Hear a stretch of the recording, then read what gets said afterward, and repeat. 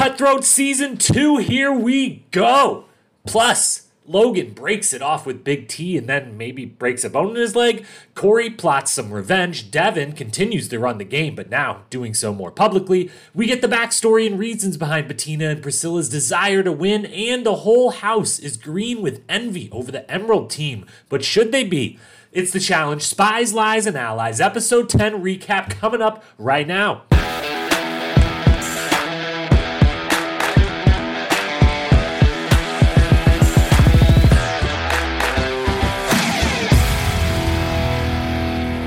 What up, my fellow challenge lovers? Welcome to the Challenge Historian, where we dive deep into all things MTV's The Challenge, past, present, or future. Sometimes with these All-Star seasons, a combination of the both. If it's happening in the Challenge universe, then we are here to document it. I am your host and dedicated Challenge Historian, Jacob Hollabaugh. Thank you so very, very, very much for being here with us today. It's a big podcast today. So much to talk about.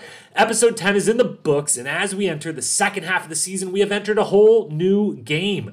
Out with the partners, in with the teams. We've basically turned this from Double Agents 2 into Cutthroat 2 with a little twist added on at the end. This episode had so much, and that is on top of the absolute bomb that was dropped outside of Season 37. That was the trailer for All-Stars Season 2, not just coming, but is damn near already here. The trailer dropped. That season's coming in 4 weeks' time, 4 weeks from tomorrow, or today, whenever you're listening to this podcast, 4 weeks from Thursday, which means we will be double dipping on Challenge. Goodness, oh my God.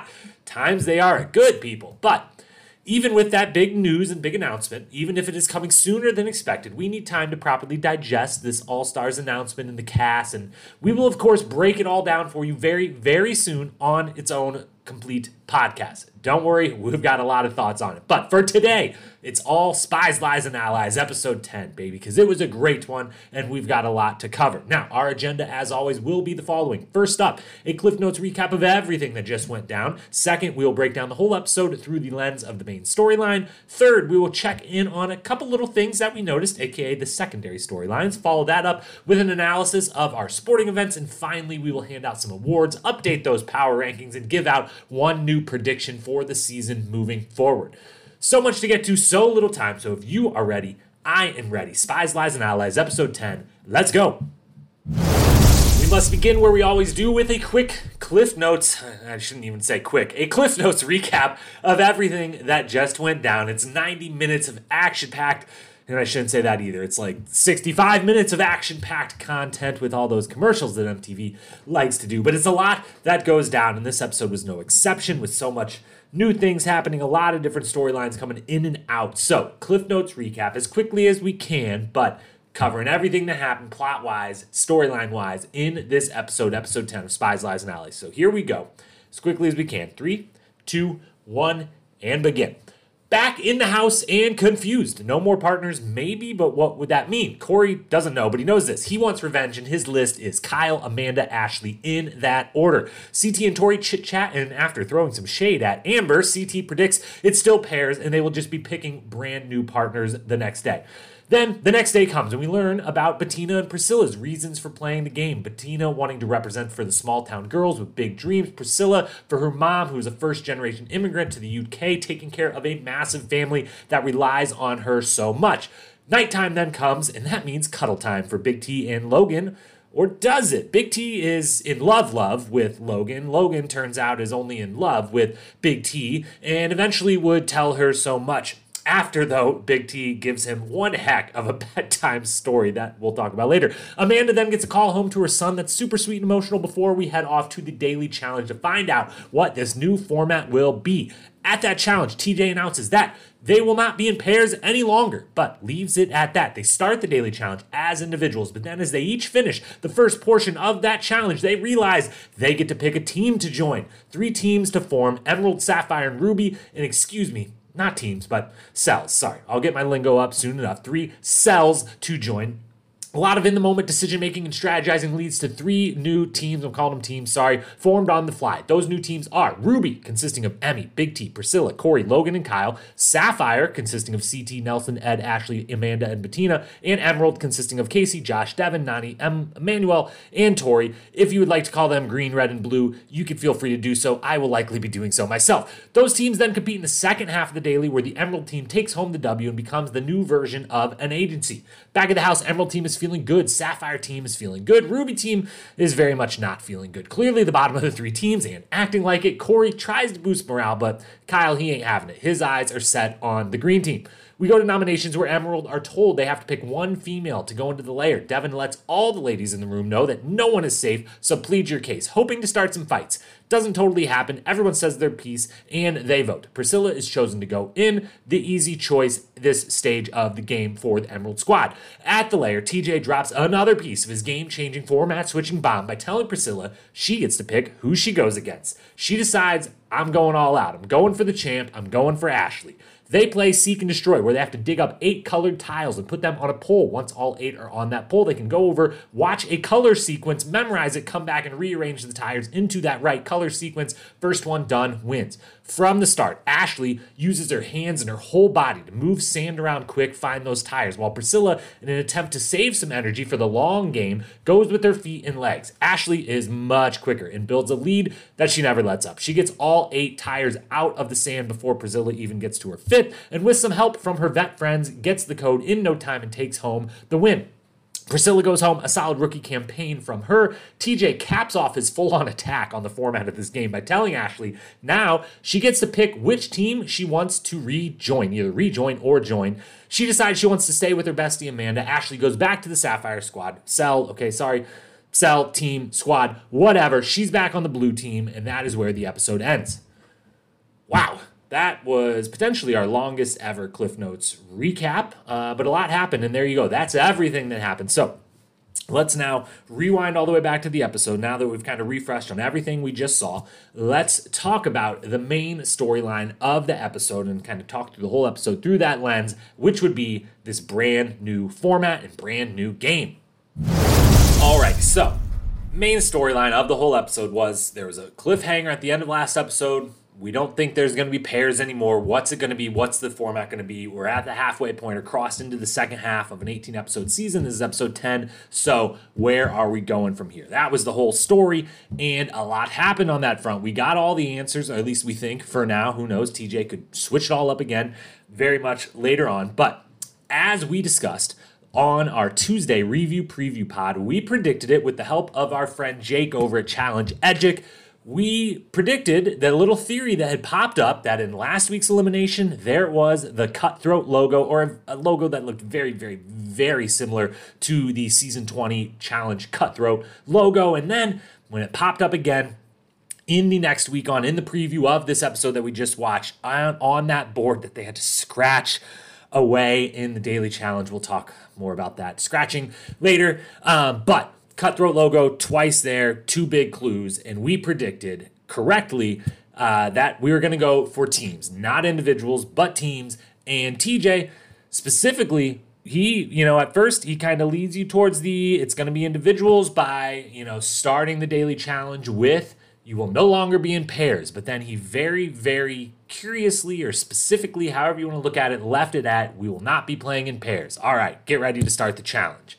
And everyone, they play it up. You could tell from the edit right away, at least those of us who even considering the ideas of teams, immediately I was like, oh, it's teams. Just look at what they're doing. We're setting up with all these confessionals. They all say, oh my God, we're individuals. This is all I wanted. I want to be my own, my own person in this game. I have my own back, blah, blah, blah, this, that, and the other. And you're like, oh, they're easily picking teams here any moment. And they do. They get to the halfway point of the challenge and find out right there in the middle, in the moment, as the challenge is going on, they've got to select new teams.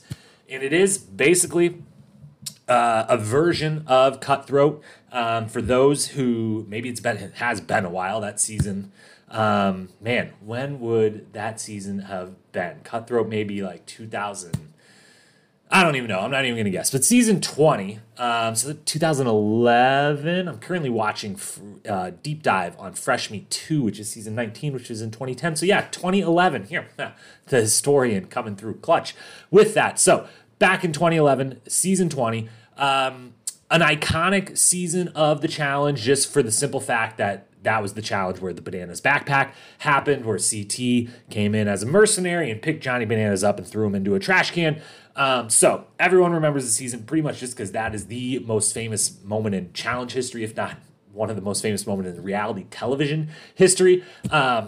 But it was a very good season. I don't know. I will at some point in the future do my kind of greatest seasons ever rankings, put them all in order. I wouldn't have it quite, I don't think, in tier one, best seasons ever, in the top tier, but definitely probably somewhere in tier two. It was a very good season, but the thing about it was one of the only seasons they've ever done a 3-team format the whole way through, 3 teams where the winning team is safe and the losing team, they could pick 2 people from one from each one, however it was, but one person goes home at a time, and teams end up being different numbers from each other. And in that one, kind of infamously, the final of Cutthroat was kind of wasn't all that exciting because it got down to a red team that had like 6 or 7 strong members all left, and there was the blue team that just had Jen and Emily Schramm left, which a great twosome, but when you're going up, you're doing a lot of running and having to lift a bunch of stuff and do puzzles. You got 7 people to do all of it versus 2. It was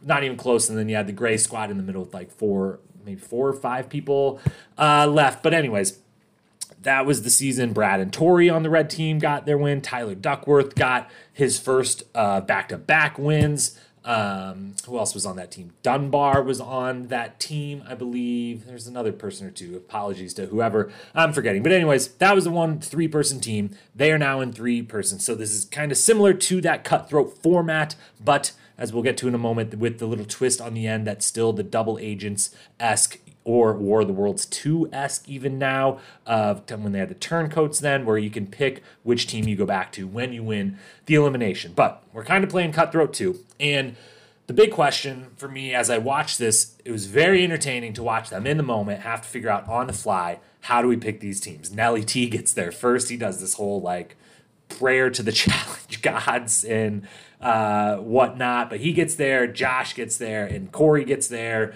And they decide, they all know here we're picking teams, and they all take their place on a different platform and say we'll be the team leaders and try to recruit people as they come in. My big question was when I talked about the possibility for it to be teams and predicted that it would be, my hope was really that there would be a draft, that they would somehow get to pick captains, whether they did some sort of challenge to pick those captains or CT just said you, and you, whatever it was. I really would have loved to see a draft out of this, but the in the moment was still very entertaining and very fun and caused a lot of, on the fly strategy, which leads to some fun moments for this cast for sure. And the kind of question in the moment, and we'll talk more about it later in awards for best and worst strategy. But there was kind of 2 strategies of thought that diverged very quickly as they assembled these teams. There was the initial one of Nelson and Corey, first and third person there, and they immediately say, no, we, veteran savvy. I think Corey even says in one of his confessionals, we ain't going to do the rookie thing and partner up. We got to be on different teams, so we got some power in all the spots. They were pretty much the only one who thought along those lines at all. Everyone else, almost across the board, went with where are my alliances at and where are the strongest players at, and that is what I'm going off of, and I'm not trying to split up my alliance in any sort of way.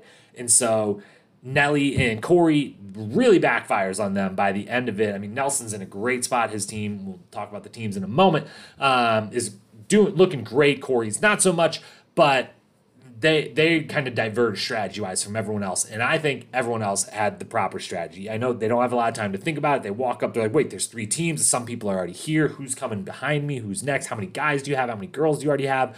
How many more can we get? Whatever. But you gotta, in that moment, be able to just stop and say, I don't have a lot of time to think this through. I just need to be on the best possible team. And for the most part, everyone tries to do that. And the other thing is you don't need to split your alliances up in this moment, because even if you don't know the rest of the format, eventually you're just going to want to win challenges, and you're just going to want to be safe on your own team. If someone is eventually from your team is going to have to go into elimination, and possibly if your team ends up sucking, going into eliminations a bunch of times, you want to be safe within your own team as much as anything else. You can have any enemies you want everywhere else. You want to be safe in your own team in this version of the game. And so Nelly T and Corey, as we'll talk about in Worst Strategy, I think they're, spoiler alert, a nominee for that because of that choice.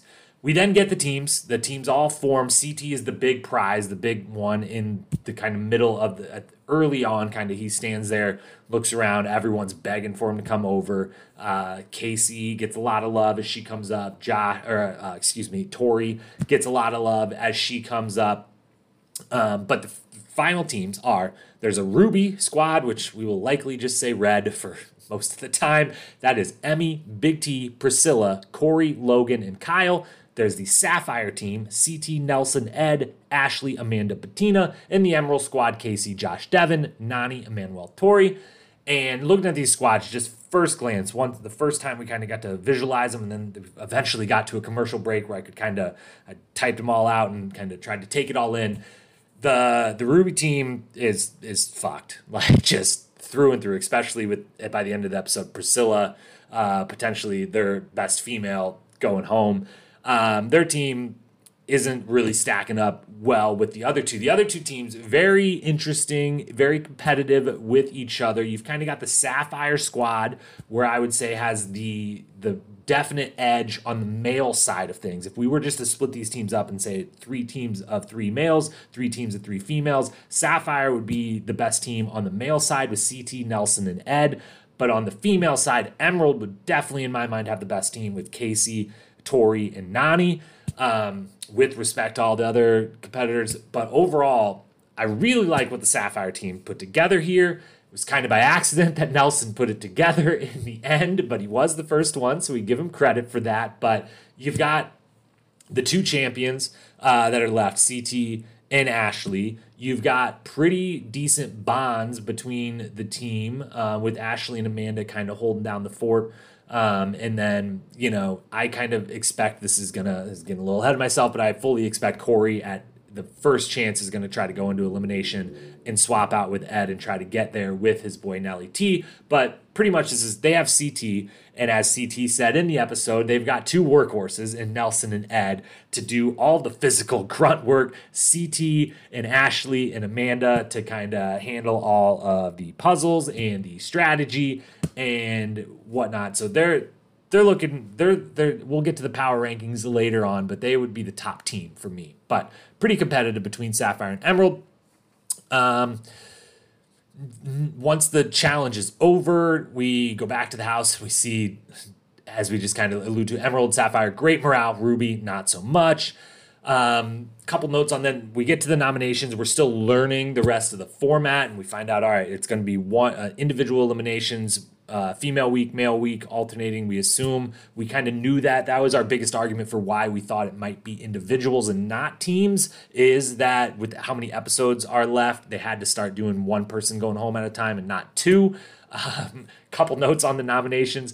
They look really silly sitting like that. It was one of my favorite notes I went back and highlighted from this whole episode, was just the nomination deliberation room looked really cool up until this episode. Before, where it was this kind of like flying V, and there's 2 people sitting at the head of it and everyone sitting in a big crowd. Like, it looked pretty cool. It was a really cool deliberation room. Now with 6, 6, and 6, it just, the 6 that are in the agency just do not fit up in the spot where there used to be 2. Now 6 of them, and I just thought they looked hilarious and silly.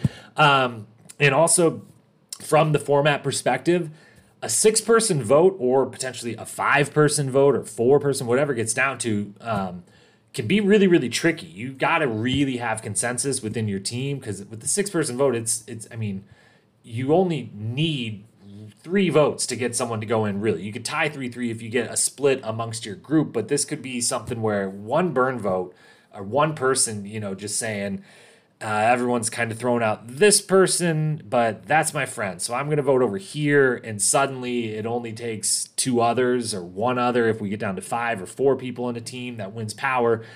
Not a lot of people have to want you out to get you into that layer. It's basically what we're saying. So that's an interesting new wrinkle. And then we get to the layer itself. We learn Priscilla gets to pick her opponent. We'll talk a little more about who she actually picks and why later on. But from the format perspective, we find out, yes, the agency votes one member of whatever sex is that week's elimination in. That person gets to pick, which adds yet another wrinkle and way more strategy on top of who would you actually want to throw in, knowing they could call someone out. And then once the elimination's over, we find out Ashley also gets to go back and pick her team. And as we mentioned earlier, gets to kind of continue doing the whole double agent, pick the partner thing, or a War of the Worlds turncoat, get to switch to the other team style of thing. And what we believe, I mean, it was quick, and then she ended up picking her, staying with her own team. So I guess we don't know 100% for sure, but what pretty clearly I think TJ said is if she were to have picked the red team, where she just eliminated someone from, she would just go to that team and their team would be back to 6 and the Sapphire would be down to 5, and there we go. If she would have picked the Emerald team, however, it sounded like she would get to replace someone. And I wonder, the only thing we don't know about the format is if the person who wins the elimination picks the agency team, or just picks the team that no one has gone home from, because there could be you could pick your own partner to go against, so it could end up with 2 Sapphire people down there in the layer together, whatever. But is it then, if Ashley would have picked the Emerald team, does Ashley get to pick which female she's replacing and bumping over to Sapphire, or does Emerald get to vote amongst themselves and decide, all right, Ashley's coming here, one of the 3 of us has to go, who's going? That is the only wrinkle we don't know moving forward, but I'm looking forward to finding out because, as we mentioned earlier, definitely think all of Team Ruby at some point is going to want to get into another team. We'll talk about it in predictions, but very likely that we see a lot of the Ruby team members who know their team just doesn't really stack up competitively, and none of them like each other. All their alliances are kind of on the other teams. They're just kind of the outcast team. I could very much see them right away saying, you know what, I'll go into elimination. I would love to join, in Kyle's instance, that Emerald team. In Corey's instance, that Sapphire team. I could even see next week, the way they've set up Corey and Kyle going at each other a little bit. Maybe the 2 of them decide, hey, let's both go in. One of us will send the other home. The other one will get to pick the team we actually want to be on. So could see that happening. But moving forward, the strategy-wise, things get very, very interesting with all of these wrinkles. It's not just now you're in your teams. That's fun. You want to be the team that wins. Clearly, it has put even more onus on you want to win. Where before, when it was the pairs, you saw some people saying, CT wasn't even loving the fact that he won a time or two because he didn't want the power. He didn't want to get blood on his hands. He wanted to float, stay in the back, and he felt safe with so many numbers, this, that, and the other. The winning the daily challenge now takes a lot more precedence to just keep yourself safe, but you are still open to then having a player from your team swapped in or out. And it makes it really interesting who you want to throw into the layer. Do you just want to throw in someone that you want to get out, but they get to pick who they go against? So now if any of the guys in the house, if Devin and Josh, who we've heard a couple episodes ago, say, we don't want to run a final against CT, Emerald gets another win. Do they say, all right, we throw in CT, but then CT gets to pick who he goes against, and he's just going to pick the weakest guy out there or see what the game is and pick, his best chance to beat person, which is anyone in the house probably, if we're talking CT in this hypothetical. But it's going to make who they pick very, very interesting. Who you pick to go against. Are people going to be like Priscilla and take big shots, big swings, or are they going to take the route of who do I perceive as the weakest, or if it looks like it's a puzzle, the kind of dumbest or whatever to go against? Are they going to try to go for the layup route? Are they going to try to take big shots? And then who's going to switch teams? And again, how does the switching teams work if the person gets to pick who they kick off, or does the team get to pick who they kick off? Because if it's the person, that adds even so much power to winning that elimination, to be able to go in and totally shake up a new team versus that team itself. Likely most of these people are going to be, if they're joining a new team, probably doing it to join some members of their alliance who might be on the same page of them. If you join this person's out, but could definitely see let's say Josh gets thrown in there, or Devin actually maybe is a better one, gets thrown in there and decides, hey, Josh is kind of with Casey, and Casey has Nani and Emmanuel, and I don't really feel like I'm actually that high up the rankings of my teams. Maybe I made a bad choice. Maybe I need to be over with CT, and I'm going to go in, and I'm not going to bump Ed out. I'm going to bump Nelson out because I think Ed can be on my side. Whatever, versus that team maybe says, get the rookie out of here, and Nelson has some sway, being friends with Ashley and Amanda. Who knows? So a lot of strategy to look forward to going forward. A very confusing game. I like this format in general. I don't love the 100% format switch halfway through the season.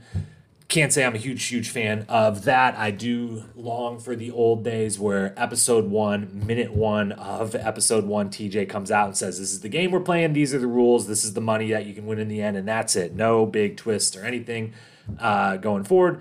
I always kind of was a fan of that. I get it for the drama and the intrigue and everything that this version does have a lot of pros to it. So I will enjoy it. Cutthroat Season 2. I'm just calling the rest of the season Cutthroat Season 2. No more Spies, Lies, and Allies. We're in Cutthroat Season 2 moving forward. So that was your main storyline. That was kind of a look at the whole episode. Now let's move into just a couple little small things that we noticed, aka our secondary storylines. All right, a few little things that we noticed. We'll make this part pretty quick here. We went pretty long on that main story, but four things to discuss. First one is Logan. Logan has himself a little episode here on the side. We get a couple different stories with him. First one is he breaks up with Big T, which was just, I hate to say any sort of kind of pseudo breakup. I don't know that they were dating, or anything like that, but some little showman's breakup of sorts. That Big T definitely seemed pretty infatuated with this guy. You don't want to say it's hilarious, but what we saw of it, the pool scene of starts with Josh and Logan, and Josh being like, oh, so how's Big T? How was last night? Saw you guys were in bed together, and Logan basically doesn't respond. It is just like, oh yeah, that situation. I've got to break a girl's heart, type of thing. You can just see it on his face. He's like, I care about this girl, but I don't care about her that way, and I got to tell her. And yeah, it wasn't that great, Josh. Thanks for asking. But then we get the last night, the kind of flashback in the story that Big T is telling Logan is so funny. We only get little bits of it, but something about a queen choosing some other guy, or another guy choosing a girl to be his queen, and then the girl was actually his mom, so he gouges his eyes out and blood's everywhere. And Logan is just looking horrified the whole time Big T's selling this. Big T's got the biggest smile on her face the whole time. She's like, this is the greatest bedtime story in the world. And then at the very end, she's like, oh, I've got plenty more of these stories. And Logan, I think that was the moment, I'm sure we don't see very much of what actually goes down in this house. So I'm sure there was a lot more that led up to Logan letting Big T eventually know, hey, I love you, but I love you as a friend, and I don't want to continue this, the sexual part of this if my heart's not in it. I don't want to do that to you.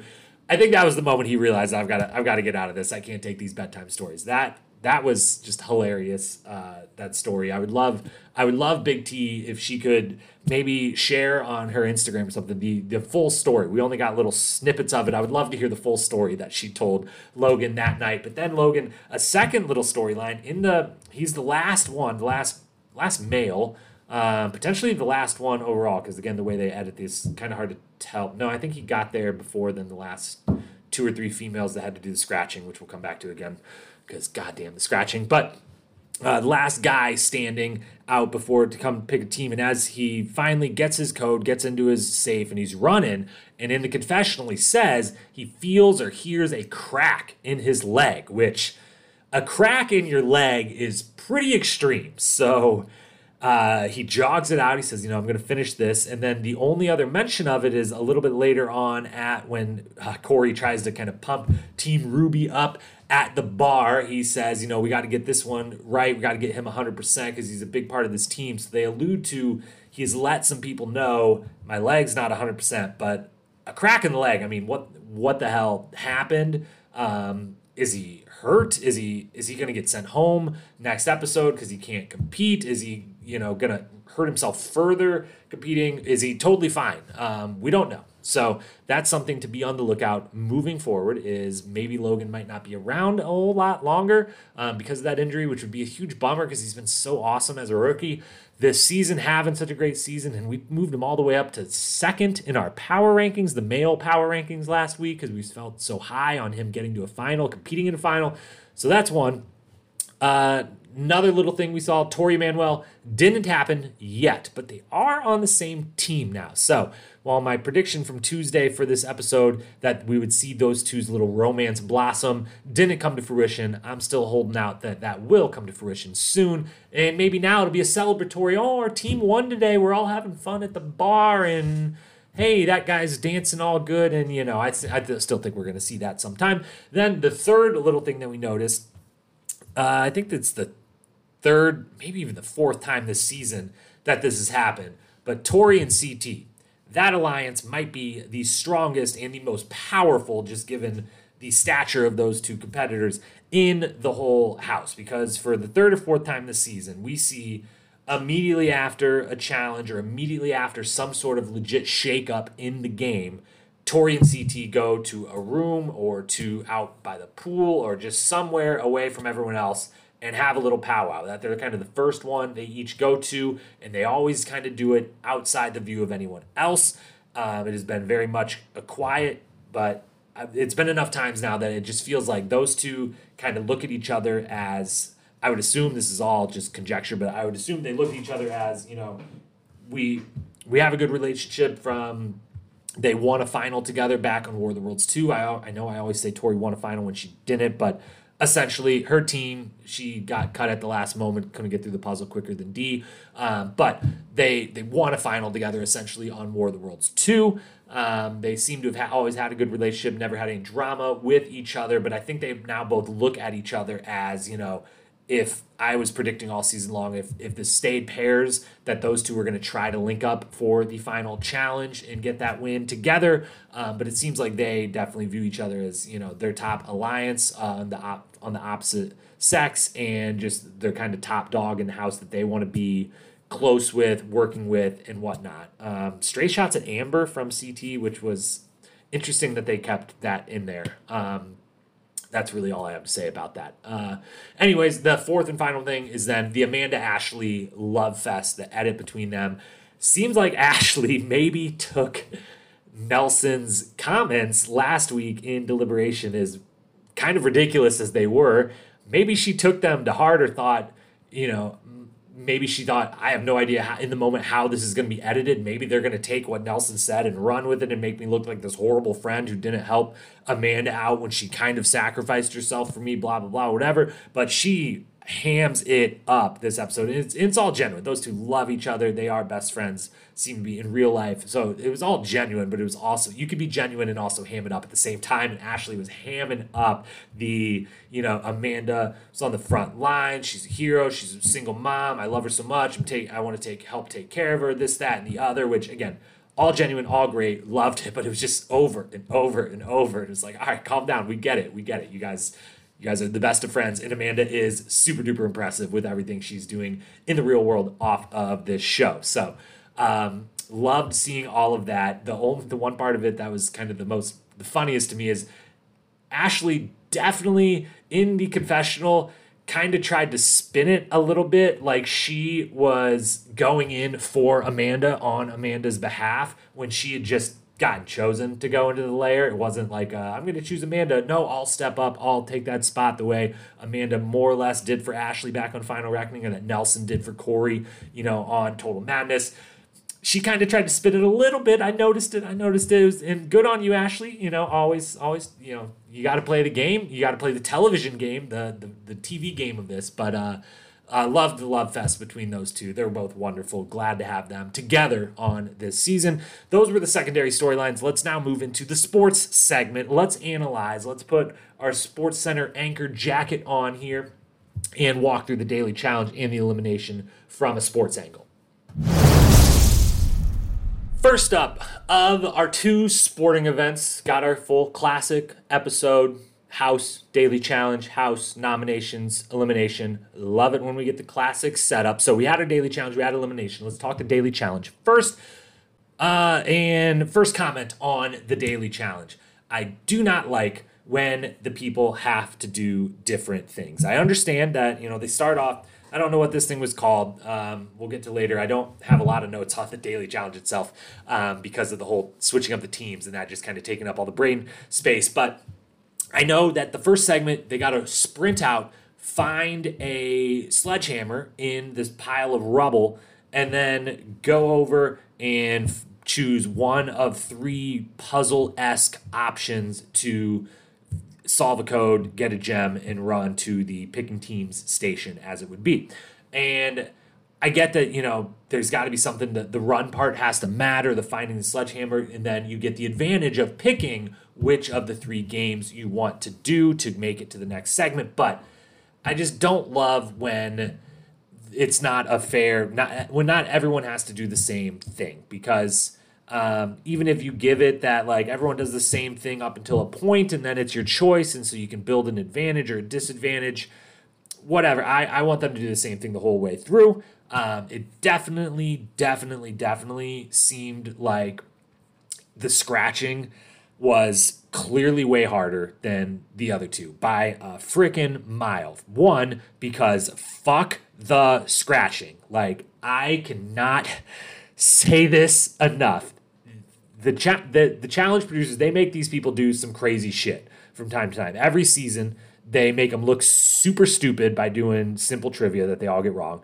They make them eat disgusting things, sometimes disgusting amounts of disgusting things multiple times in a season. They make them put football pads on and run head on into each other. They make them wrestle in the mud. All this crazy, wild, sometimes horrible stuff. They make them stay up all night just holding a car battery in their hands for friggin' 12 straight hours. All this crazy stuff.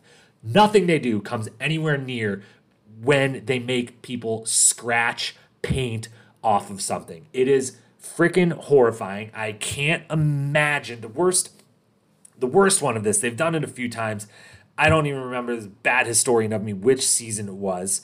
Somewhere in the late 20s, maybe early 30s. But they put like teams in a box, in a glass box that was all blacked out, and the team had to scratch the paint off the walls to get to be able to see and find a code and get out of this dark box. And everyone on it was complaining about how much it hurt and how the sound was horrible and it was so painful, and they likened it to torture. And that's the only thing I can liken this to. Scratching paint off of something is literal torture. It's horrifying. It's by far, if I was on this show, it is the one thing I'd be like, nah, dude, I'm not doing it. You can throw me into elimination. That is just so painful and so horrible. And maybe I'm being a big baby about it, but I don't care. I would much rather eat some ram testicle. I'd much rather stay up all night holding a car battery. I wouldn't much rather have to put on shoulder pads and run into CT. But if it was someone else, I would much rather put on the shoulder pads and take my chances running through a hall. Whatever. Fuck the scratching. But that one definitely looked a lot harder than the other two. It played out that way in a big way. It didn't seem like there was a big time difference between people finding and getting to choose the game, but there was a huge time difference in how long it took the people doing the scratching to get through. So that sucks. And then we get to they get to pick the teams. And honestly, I was thinking so much about the new teams that I can't even tell you what happened in the second part of the daily challenge. I pulled the word count. I took over 1,200 words of notes for this episode, and the only single thing of all 1,200 words that I even wrote down for the second half of the daily challenge was one note said, "When Worlds Collide song drop was dope," which it was dope, and then wrote down, "Devin found a loophole, ?"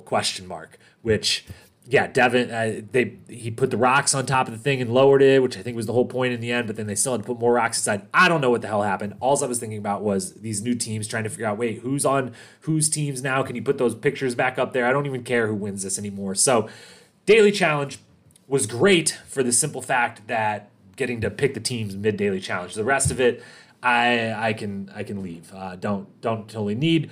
Not even going to give it an official rating because it didn't feel like a had that extra. The drafting of the teams was the real element of it. The challenge itself wasn't even that big of an element. So on from that into the elimination, which was a wonderful sporting event. The game itself, very solid. I'm going to give it a 7.5 out of 10. A good, but not great. I kind of look at 8 to 10 as that great territory. So 7.5, the top of the good territory. I really, really liked it. They had to dig around in the sand, find 8 tires, bring them up, put the tires on a pole. Once all the tires were there, go over and watch a color sequence that went out of order, just showed you the colors in whatever order it was supposed to be. Go back over, rearrange the tires. Really, really liked it. A long physical endurance challenge with a puzzle at the end, but a puzzle that's both simple but could easily, if you make a mistake, it would cost you a good amount of time, because if you get one wrong and it's the third and fourth tire or the one thing you got wrong,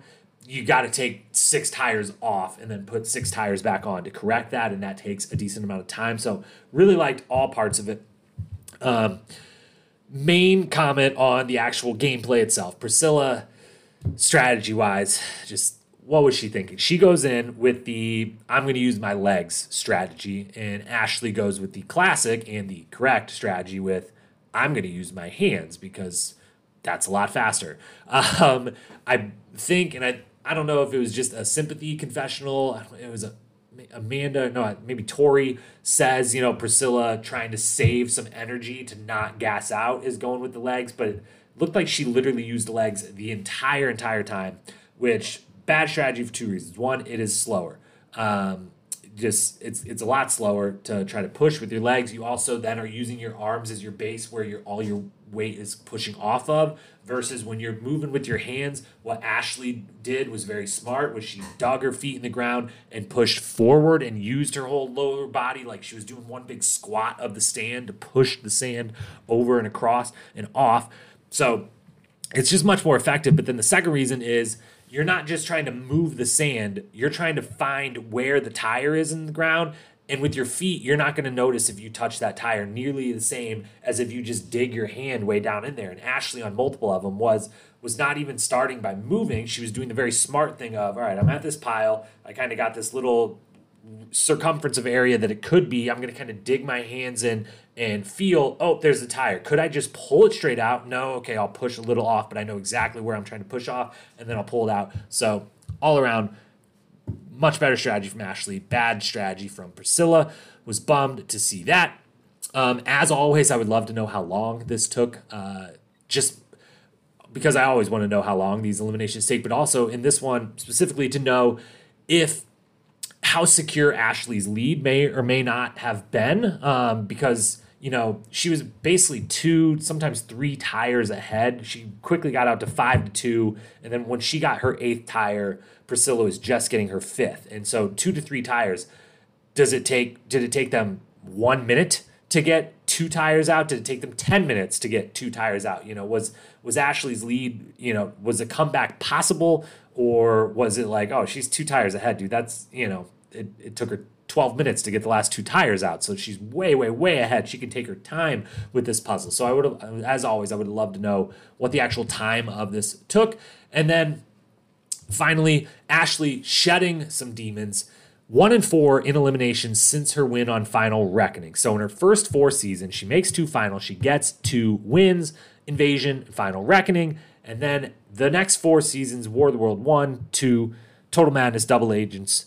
Coming in to this one, she was 1-4 in eliminations. Her only win in that time coming versus Nani in War of the Worlds 2. She kind of infamously last season on Double Agents lost 2 eliminations. Lost the first one, gets sent packing, but then comes back in as an injury replacement for Natalie and immediately gets thrown in and loses again. So as she says in the layer, she had some demons to exercise, and she did. So that's great. Lovely to see. And we say our goodbyes to Priscilla.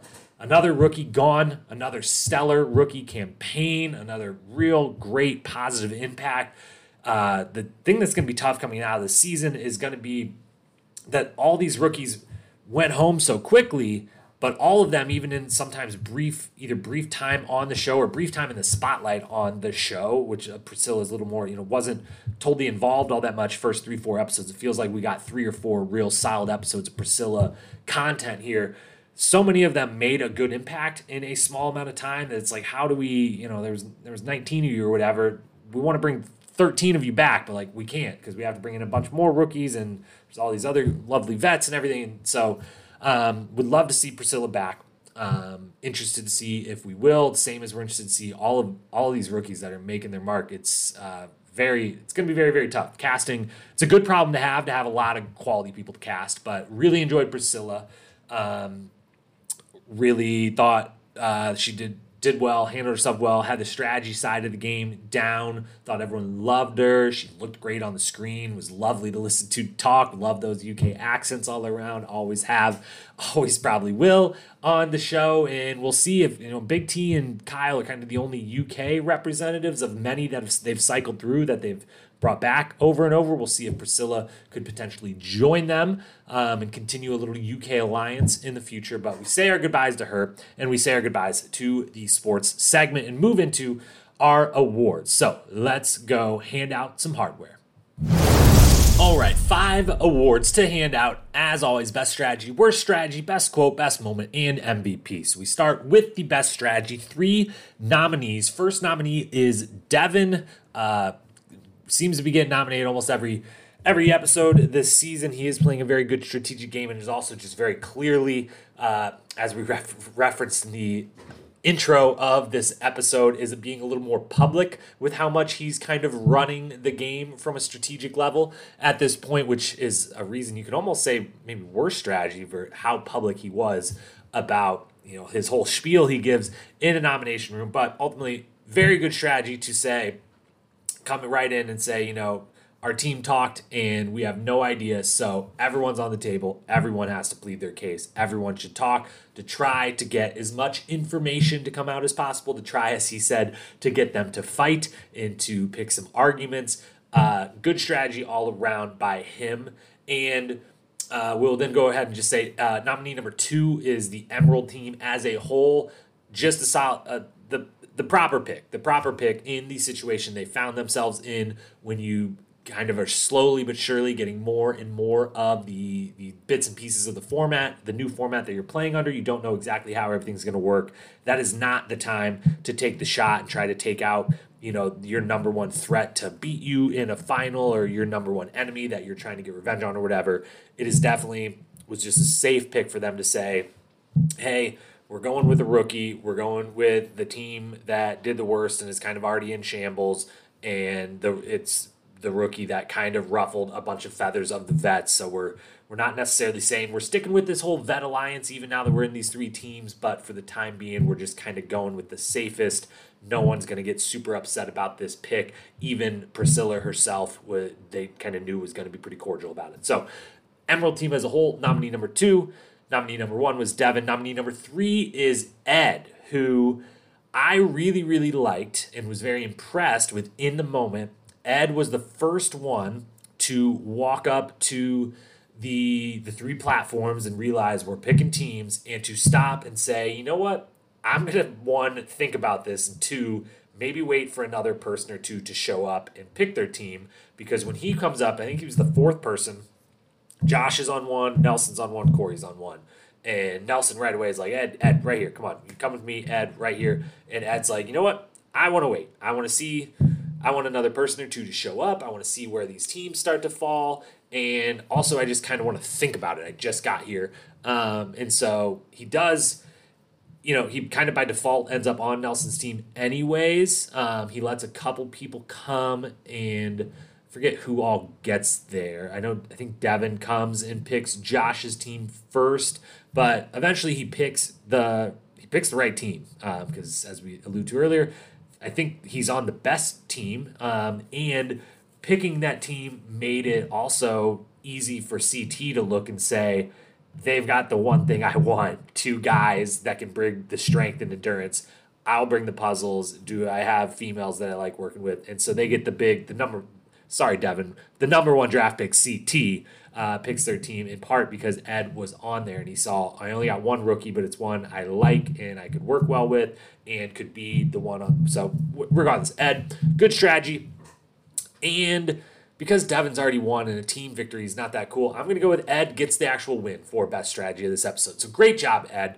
Good on you. Our bias is coming through and through more and more with every episode. We just absolutely, I just absolutely adore Ed and everything about Ed. So he gets the best strategy. Let's talk worst strategy then. 3 nominees there as well. First one, we talked about earlier, so we don't got to go in depth here. Corey and Nelson, the splitting up, shouldn't have done it. I like that in the moment they're the first ones there and they don't know how this whole thing's going to shake out. And I like I would have at least had that thought too. That is the right thought to have is, do we stay together? Do we split up? And splitting up, there's the idea of, let's keep power amongst all the teams, but it didn't go their way. Everyone else went the other way and went with, let's keep alliances together. And while it helped Nelson in the end, Corey's now on the outs. Maybe Corey can find himself on their team, but they're nominated for worst strategy just because that really backfired poorly on them. Second nominee, Tori.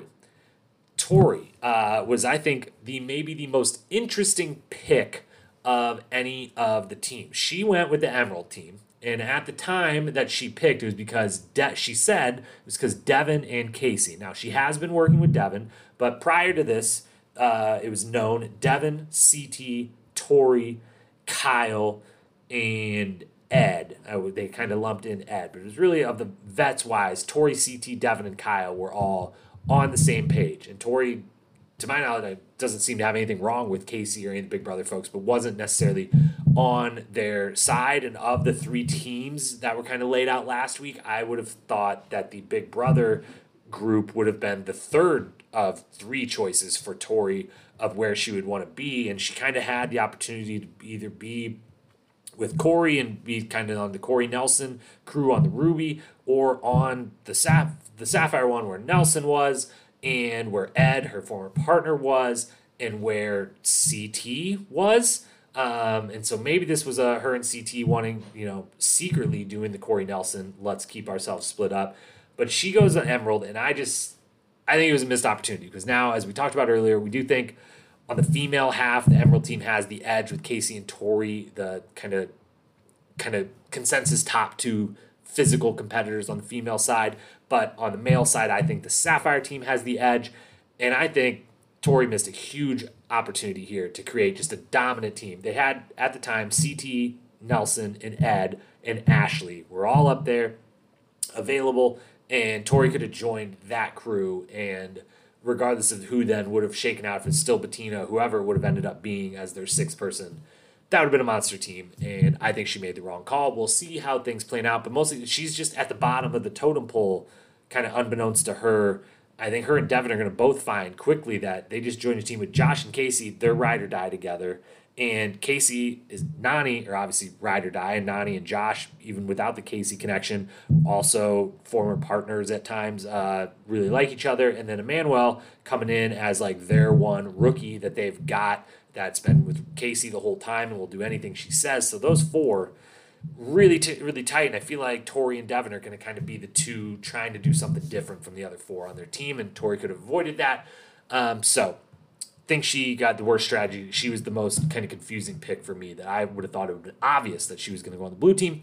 And then Priscilla is our 3rd and final nominee for worst strategy. Just pick Amanda over Ashley. I hate saying this because I love Amanda, and I'm so glad that she's back on the show. And everything that was said, singing her praises all through episode by Ashley and anyone else, deserved. She is a hero in real life. She's amazing person and mom, and I love her on the show. And it's no shots, no shade, but if I'm in Priscilla's shoes and I look up and say, well, I don't want to pick Bettina or Big T because those are my best friends in this house, I'm riding with them all the way. I can't pick anyone on the Emerald team. That just leaves Amanda and Ashley, pretty much, is who she is picking between. And while I applaud the I'm going for the champ. I'm going for the big one. I kind of picked a fight with you earlier. I might as well end it. Absolutely applaud that. Absolutely think that is awesome. And hats off to Priscilla for doing that. It is better TV. It is better entertainment. But sometimes, more often than not, good strategy is often bad TV. And people on this show have to weigh, do I want to make good TV or do I want to try to get further in this game, even if it is a boring method? But with respect to Amanda, if I'm Priscilla standing down there and it's kind of coming down to, am I going for Ashley or Amanda? That's kind of who I'm left with based on my alliances. I'm just going to pick Amanda and try to go with what I would say is a little bit easier of an opponent than the two-time champ, even given Ashley's recent struggles in eliminations. I just think there was a more balanced matchup versus Amanda. I would have picked her. So Priscilla, third nominee for worst strategy. And Corey Nelson, Tori, Priscilla, I'm giving the award to Corey and Nelson. Mostly, again, it just turned out to be really bad strategy. It wasn't, the idea of it was pretty sound and pretty good going in. It just completely and utterly backfired when everyone else went the other way. So Corey and Nelson, worst strategy. Now, let's talk quotes. 2, 3, 4, 5, 6 nominees for best quote. And we will just start off by saying this could just be a Kyle only section. There was easily 5 or 6 different quotes from Kyle in confessionals. He dominated the confessionals on this episode, and we easily could have just picked 5 or 6 of his, which we've picked multiple of his in past episodes. It's pretty easy to do almost every episode. He's so good in the confessionals, and just in the moment, everything that comes out of his mouth is gold. Love Kyle. Gotta have him on the show every single season. But we limited it to only 2 submissions from Kyle to give some room for some other people. So 6 total nominees in order of when they happened in the show. First one is Logan describing his conundrum with Big T and how horny she is versus how horny he is, or how much horny he was. So let's let Logan explain the situation and the end of the situation with Big T. Yeah. I only want a little bit of honey, and she wants all the honey. No more kisses, no more cuddlings. So no more. What a way to explain the friend zone. Unbelievable stuff by Logan. Then we have Priscilla, nominee number 2, who at the beginning of the daily challenge explains to us that running, maybe not her favorite thing. So let's hear from Priscilla. I don't like running unless my life depends on it, unless it's for money. And guess what? I got to do both of those things in this game right now. Then we have CT explaining his decision-making process when walking up to those platforms, seeing we've got to pick a team, everyone's hollering for me, everyone wants me, what am I going to do? And he looks and he sees something that he cannot pass up in Nelly T and Ed. So let's hear CT's decision-making process on that. I'm a house right here, brother. I see Corey with Emmy and Priscilla. Too many rookies for me. But then I look in the middle, and I see 2 brand new sports cars.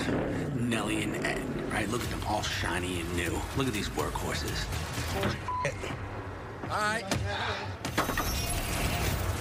Sound strategy, and as always, great sound bite. So then we've got our 2 nominees from Kyle again. Could have been 6 or 7. Limited it to 2. The first one, both have to do, almost all of his confessionals had to do with the teams and just him making fun of himself and the teams and everyone and which teams they were on. So we'll listen to them back to back. First one we picked of his was explaining what the only weakness the Emerald Squad had. And then second up, we'll play right after it, his desire to be on Team Emerald. So take it away, Kyle. 2 different nominees for Quote of the Week here.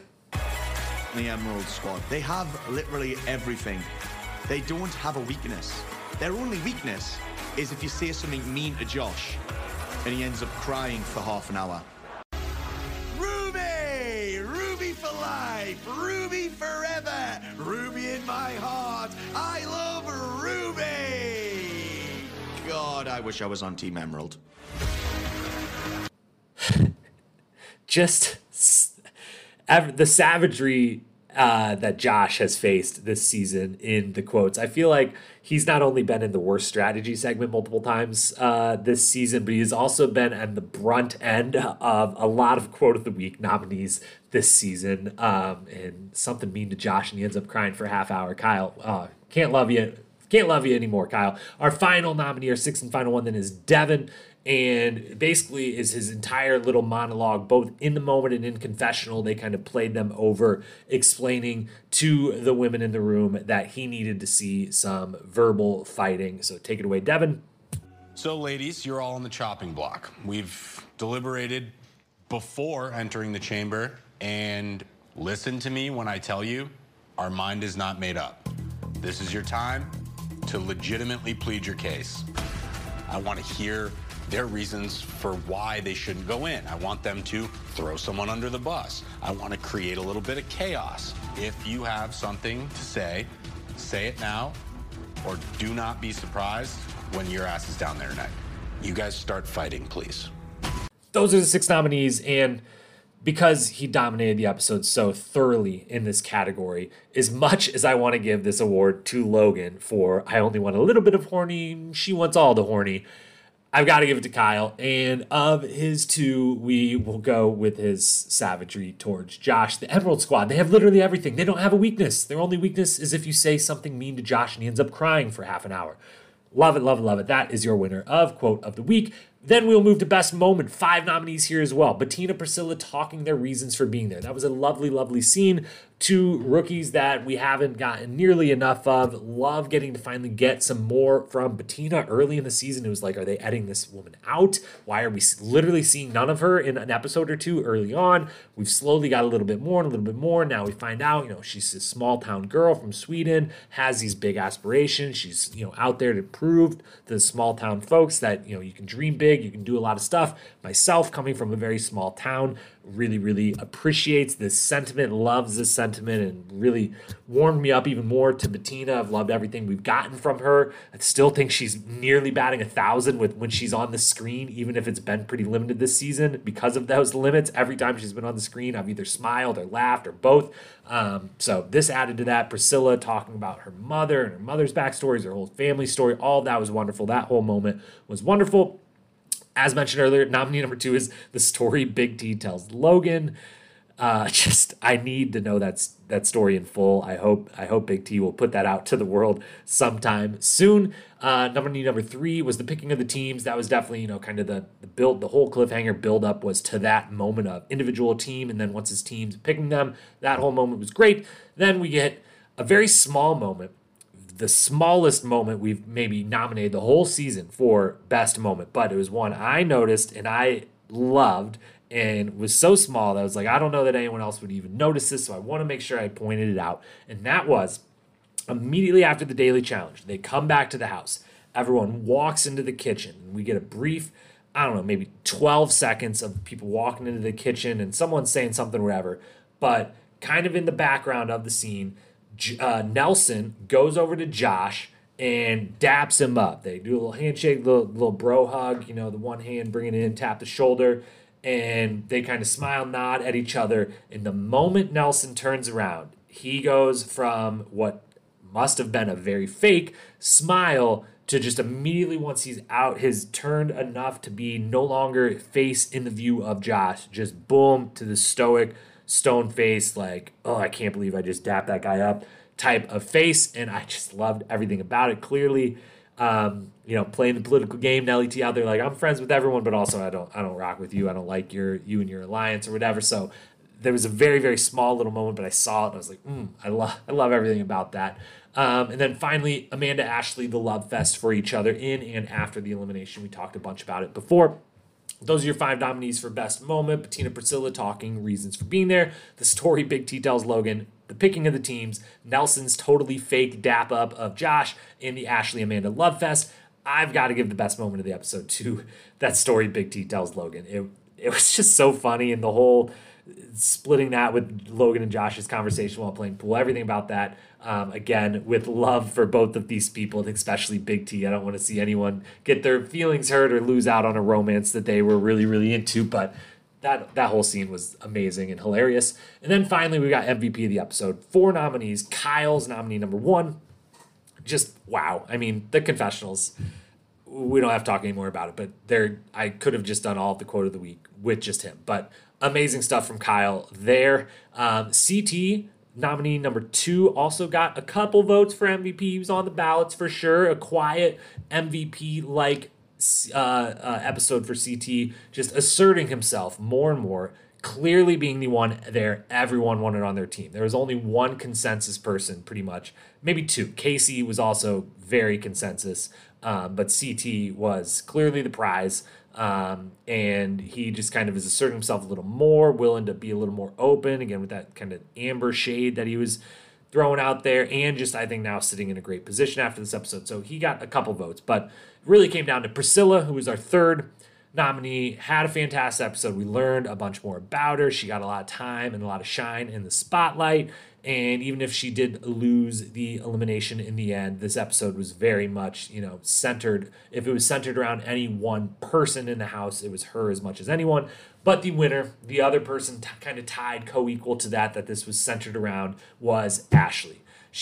First off, she was the first one to get the scratching section of the Daily Challenge done, and God bless her for that. And again, fuck the scratching. Then she picked the right team. It was a very good selection on her part of picking the right team in the moment. She handled getting called in well, which is big for her. Not always what you would expect from her, getting called out into an elimination. She pumped up her best friend the whole episode. Long spoke lovingly and glowingly of her. And then she kind of got that elimination monkey off her back. She exercised those demons, got the elimination win. So Ashley, easily, hands down, is the MVP of this episode. So those are your awards. Let's then move in to our final segment. Let's talk about some power rankings and add to our predictions for the rest of the season before getting out of here. And we ended with our power rankings that for the first time we posted on Instagram last week and became very, very controversial. So there is some movement in them. We'll post them again this week and see if we're a little more in line with consensus out there, or we're still a little bit on an island of our own on some of our opinions here. But we moved last week with the expectation that this was becoming an individual game, because back when we didn't have our theory and our prediction for teams back when we did the recap immediately after the episode that came later. So we moved it to individual power rankings and male rankings and female rankings, and we're going to keep it that moving forward. We will also just say from the team perspective, Sapphire, Emerald, Ruby, that's my ranking of the 3 teams. As we referenced earlier, I would go against what the house, or what the edit of the house's opinions would have us thinking, that the Emerald team is the unbeatable, unbelievable team. I think the Sapphire team is better. Overall, not by a lot, but by a little. Ruby team's definitely in third. But on the individual power rankings, we're going to do a male, we're going to do a female list, 9 and 8 respectively on those lists now, with one less female in the house. And again, the later in the season we go, these power rankings will be based on who I think is going to win or has the best shot of winning. But right now, it's kind of a 50-50 split between half of it is weighted towards who I think will make a final or has the best chance to make the final, and then about half weighted towards who has the best chance to win the final. So still about 50-50 split here. The later in the season we go, the more that weight goes towards who has the best chance of winning the whole thing and not just making the final. But making the final still a big part of this. Let's start with the males. I think last week we started with the females, so this week we'll start with the males. Top spot, no surprises here, CT. I think the way the team shook out, he's in a good spot. I think that, again, I don't think anyone's, as much as Devin and Josh are going to want him to go home and not want to see him in a final, and even a Corey and Nelson even feel the same way. I don't know who's gonna beat him in an elimination. I don't know who's gonna throw him into the elimination, knowing now that he gets to pick who he goes against. So I don't know. I feel like he's gonna end up in an elimination, because it would be really, really dumb if they went the whole time without trying to take him out. But I don't know who's gonna take him out. CT number 1. I'm putting Devin at number 2. Mostly because one of my season-long predictions is Devin's not going to see an elimination, and as much as I think he is kind of on the bottom of that Emerald team, I don't think he's going to see an elimination still. I feel like he's going He's just too much kind of controlling the game, and he's going to kind of skate his way, play a perfect strategic, political, social game all the way to a finals appearance. So he's in my number 2 spot. Nelson's in my 3rd spot, almost entirely off of, I just think he's in a really good spot on the teams with, Corey probably being the one that tries to get over onto his team. And with his team having Ed, the one rookie there, as on the male days, if they're not in power, potentially having that rookie as the kind of sacrificial lamb next to him. He also has a decent relationship with CT on his team. They ran that final versus each other in Invasion. So Nelson 3rd, Emmanuel 4th. I like the team he ended up on, and I do think that on that team, because of the way it shook out, I think they could win a decent amount of the dailies, and he could avoid the layer that way.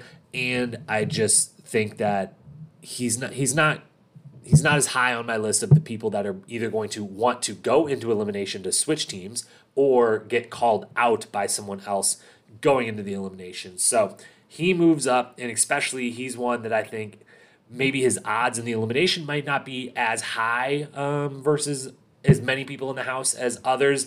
If he gets to that final, I feel like that run that we've seen, he's fast, but I also think he might have the endurance side of this. So if he can get to that final, I think he's got a really, really good shot at performing really well in a final. So he's number 4. Josh is number 5, mostly because I think he just ended up on the right team. I think he's going to get called out to go into elimination. I could see him being the one vet that anyone else is like, if I'm going to go against someone, I want to go against him. He doesn't have a great elimination record, but he's number 5. Ed number 6, Corey 7, Kyle 8, Logan 9. Logan goes from 2 to 9, by far the biggest drop, and that's simply because it sounds like he's injured, and if he's not, he's on the worst team and is the rookie, and it's a guys week next week, and I just feel like he might end up seeing a bunch more eliminations than I thought a week ago, and he might be injured. So he's at the bottom. I think Kyle and Corey are right behind him just because, again, of that team they're on. Just the Ruby team's last place on the male side, pretty much, is where we ended up there. On the female side, we're going with Casey at the top, Amanda 2, Tori 3, Nani 4, Ashley 5, Big T 6. I wrote Big T down twice here. Made a mistake somewhere along the lines. Big T, Emmy 6-7, Bettina 8. The reason behind most of this is pretty much Casey's at the very top, because I think she's physically, her and Tori are kind of the class of the remaining females, and she is in the best position of those between her and Tori. Is in a really, really good position as far as what team she is on and the power she's going to have within that team. I think Amanda comes in number 2, edging out Tori, because I think Amanda is in a perfect spot similar to what we said with Devin, to just make it to the final without seeing an elimination at any point. I could see her getting called out because, as I said, on the Priscilla strategy thing, I think she is going to be viewed with this pretty impressive crop of females left. I think Amanda could be viewed as for the other rookie females that are left as the vet they would want to go against, a little bit smaller or not as physically imposing as some of the other vets that they could be picking from. But I think she's in a really good spot, going to walk to a final. Amanda's 2, Tori's 3. And only reason Tori even drops from 2 or even 1 is, again, because I think she chose the wrong team, and I think she's just not as solid on the team that she's on. So a little crack in the armor there for her. But 3rd spot, 94, Ashley 5, Big T, Emmy, Bettina 6, 7, 8. Could have been in any order. Mostly just feel like those are going to be the 3 that are chosen, either voted to go into the elimination or maybe want to go in elimination. It feels like Emmy might quickly be like, I want to be back with Uncle CT on his team, so I'll go in again, or chosen as the one that are going to go down. So just think they're going to end up in there multiple times if they were to win the first one that they go into. So that's your power ranking. CT and Casey holding down the top spot. Then for predictions, we'll be making our 11th. We've made 10 season-long predictions so far. We'll quickly run through them. I'm calling 2 of them wins now at this point. Our very first one was Tori would have 5+ partners. She had 4. We knew she was about to have a 5th, and then we switched from partners to teams. I'm counting the team as a fifth. I'm giving myself a win on that one. I think that one counts. I know it's a technicality. I know it shouldn't fully count, but I'm saying it counts. Same thing with later on, we made a CT is going to be picked as a partner 2+ times. He was also same scenario, about to be picked for the second time. Everyone wants him. He's on a new team. People are gonna come to his team because of him. So I get that one right too. Fessy first vet targeted. We got that one wrong. CT is going to win. Still in play. Also still correct. Devin will make it further and Josh still in play. Ed will make the final. Still in play. Anissa will make the final. We got that one wrong. That is the only one so far we have totally gotten wrong. Josh and Amber will not make the final. Half of that is right. Half of that still in play. We will not see any more DQs for injury or fighting. Logan's making us question whether we might get that one wrong, but still in play for now. And then last week we said Devin will not see an elimination unless a rule or purge forces everyone to do so. But otherwise, Devin will not see an elimination. Still in play, looking good so far. We're going to add one more new one, an 11th to our season-long predictions. So far, we've got 2 right, 1 wrong. The rest still in play. The new one we're adding is the Ruby team is the cast-offs team. Everyone wants off it, and I'm saying 2+ Ruby team members will volunteer for elimination in hopes of making the switch. I think the first one's going to happen next week. I think Corey or Kyle, one of the two of them, is immediately going to say, I'll go in and get that switch, or try to get that switch. So 2+ Ruby team members will volunteer for elimination to make the switch. That is our new prediction, and that is all for this action-packed episode of Spies, Lies, and Allies. Episode 10 is in the books. We've entered the second half. We've entered a brand new game, Cutthroat 2, essentially. We're in for a wild ride. I'm still standing firmly behind this. This is a very good season so far. It's not one of the greats, but we only get a few of those, one every once in a while. We haven't had one in a good while, but more on that on another day, another podcast. But been a good season so far, and this is just kicking it up into another gear. And as we've been saying all season long, for once, kind of backwards of regular challenge seasons, we could see the back half and the final third be the most entertaining, the most exciting of the whole season, when usually it's kind of when things aren't quite as suspenseful or fun or entertaining. I think we could be in for a great back half and great last third of the season. So make sure, if you agree with me, if you're going to keep watching the show, which you should obviously continue watching the challenge. You should never, no matter even if you think this season sucks, never give up, because these seasons change so much season to season. We've got All-Stars coming. We will talk a lot about that in the weeks to come. As we mentioned early on, we will be doing All-Star podcast. We will cover that show the same. We'll just up our amount for 3-4 weeks when they overlap, and we'll have multiple recaps going each week. We will do a big breakdown of the cast and a preview podcast here in the next week or two leading into that. So all that's coming. Make sure you are subscribed, following wherever you're listening. Spotify, hit the follow button. Apple Podcasts, hit that subscribe button. Rate, review. Those help us a lot and help more people be able to find us. Follow us on Instagram at Challenge Historian if you want more content, both from these podcasts and otherwise. Follow us on YouTube, where we'll be dropping early next week our first non-podcast related, just standalone video where I, Jacob Hollabaugh, your challenge historian, fix the challenge and pitch the perfect season of the challenge. And I mean it. I mean perfect, best season ever there could ever be. We've got it. We've got it scripted out. We've got it written down. We're going to film that, record it, get it up for you early next week. So Jacob fixes the challenge. There's nothing to fix. I shouldn't say fix. Jacob makes the perfect challenge season. There we go. So follow on YouTube, Challenge Historian. Follow on Instagram, where we're going to be posting a lot of content in coming days and weeks about this season, about All-Stars, about old historical seasons. We're breaking down Fresh Meat 2 right now. We're in the midst of our deep dive into that season, so there's content coming on that. All kinds of stuff. Follow there. Follow here. Listen every week. Thank you so much for being here. It is an honor and a privilege to have anyone, especially you listening right now, listening to this recap, to these podcasts. So thank you for being here so much. I will talk to you again next Tuesday for our preview heading in to episode 11. Until then, peace.